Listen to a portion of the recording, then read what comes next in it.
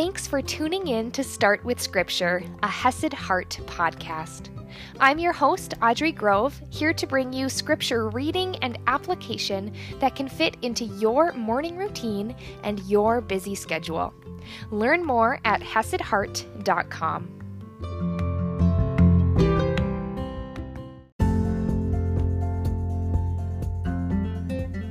Good morning, my friends, and happy Wednesday. Yesterday, we saw the beginning of Stephen's speech before the Council of the Jews, likely the Sanhedrin, their high court. And he started talking about their history, about God being with Abraham and God's promise and prophecy given to him. He said that his, Abraham's offspring, would be sojourners, wanderers, in a land belonging to others, who would enslave them and afflict them 400 years. And we saw this side of the prophecy play out when Stephen continued on to speak of Joseph, who was in Egypt, and the famine that brought the Jews, the people of God, into Egypt. But his prophecy didn't stop there. He continued on saying, "But I will judge the nation that they serve, and after that they shall come out and worship me in this place," speaking of the land of Israel. Now today we are going to see the beautiful reminder that Stephen gives that God fulfilled this promise. This prophecy that God gave was fulfilled in the time of Moses. Before we dive in, I just want to remind you that yes, I do have an education and a certification in Bible knowledge, but I don't know everything. I want you to know that I am learning and growing and praying right through this scripture with you. And I would always encourage you, if you have questions, seek the Lord. Read your Bible. As we're reading through Stephen's speech about Abraham and Joseph and Moses, all these Old Testament figures, this beautiful history of God's people, if you have questions, flip back to Genesis, flip back to Exodus, search for those stories, and do your own research, do your own reading, pray and talk to God. And of course, know I'm always here and open to having a conversation with you about any of this. So let's dive right in today. We are in Acts chapter 7, verse 20, and I am reading from the ESV. At this time, Moses was born. Now the people had increased and multiplied in Egypt, and now another king came over the people. It said he dealt shrewdly with our race and forced our fathers to expose their infants so that they would not be kept alive. At this time, Moses was born, at the time when God's people were enslaved, just like God had foretold. At this time Moses was born, and he was beautiful in God's sight. And he was brought up for 3 months in his father's house.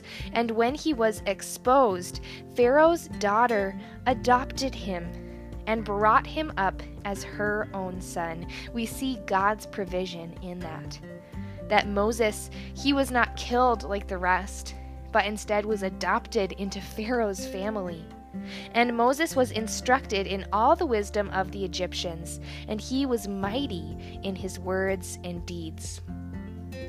When he was 40 years old, it came into his heart to visit his brothers, the children of Israel. So now he is going out from the Pharaoh's household and going out to visit the Jews, who he knows is his heritage. And seeing one of them being wrong, he defended the oppressed man and avenged him by striking down the Egyptian. He supposed that his brothers, the Jews, would understand that God was giving them salvation by his hand, but they did not understand. And on the following day, he, Moses, appeared to them as they were quarreling and tried to reconcile them, saying, "Men, you're brothers. Why do you wrong each other?" But the man who was wronging his neighbor, remember, they're Jews now, thrust him aside, saying, "Who made you a ruler and a judge over us? Do you want to kill me as you killed the Egyptian yesterday?" At this retort, Moses fled and became an exile in the land of Midian, where he became the father of 2 sons. So Moses, what it seems like is that maybe he was protecting the Jews. Maybe he was trying to show them he was on their side. It said that he supposed his brothers would understand that God was giving them salvation by his hand, but they did not understand. His plan, his sin of killing this person, it backfired on him, and he ended up fleeing and running out of Egypt, where he became the father of 2 sons. Now, when 40 years had passed, an angel appeared to him in the wilderness of Mount Sinai in a flame of fire in a bush. When Moses saw it, he was amazed at the sight, and as he drew near to look, there came the voice of the Lord, "I am the God of your fathers, the God of Abraham and of Isaac and of Jacob." And Moses trembled and did not dare to look. Then the Lord said to him, "Take off the sandals from your feet, for the place where you are standing is holy ground. I have surely seen the affliction of my people who are in Egypt, and have heard their groaning, and I have come down to deliver them. And now come, I will send you to Egypt." So here we see God's presence with Moses, just as he was present with Abraham and with Joseph. This Moses whom they rejected, saying, "Who made you a ruler and a judge?" This man God sent as both ruler and redeemer by the hand of the angel who appeared to him in the bush. God was present in Moses. Even though he was scorned, even though he ran away, God was present there. This man, Moses, led them out, performing wonders and signs in Egypt and at the Red Sea and in the wilderness for 40 years. So we see here the second fulfillment of the promise, the prophecy that God gave to Abraham.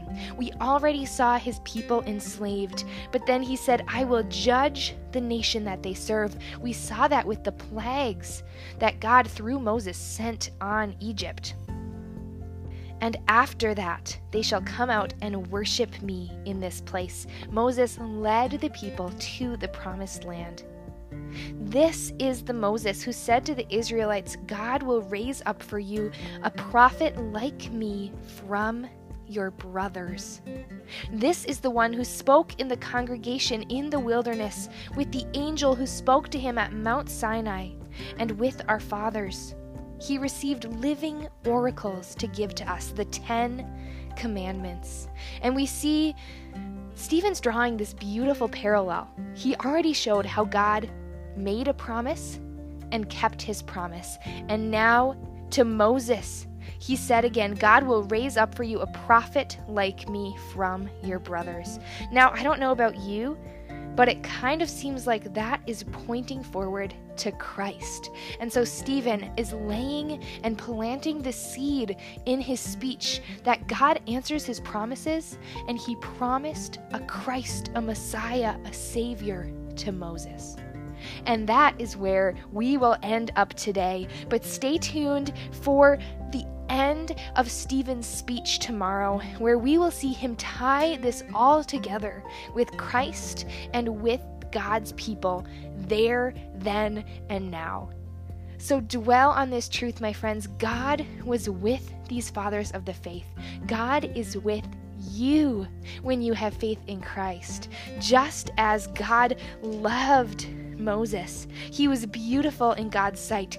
You, my friends, are beautiful in God's sight through Christ. And I will see you tomorrow morning.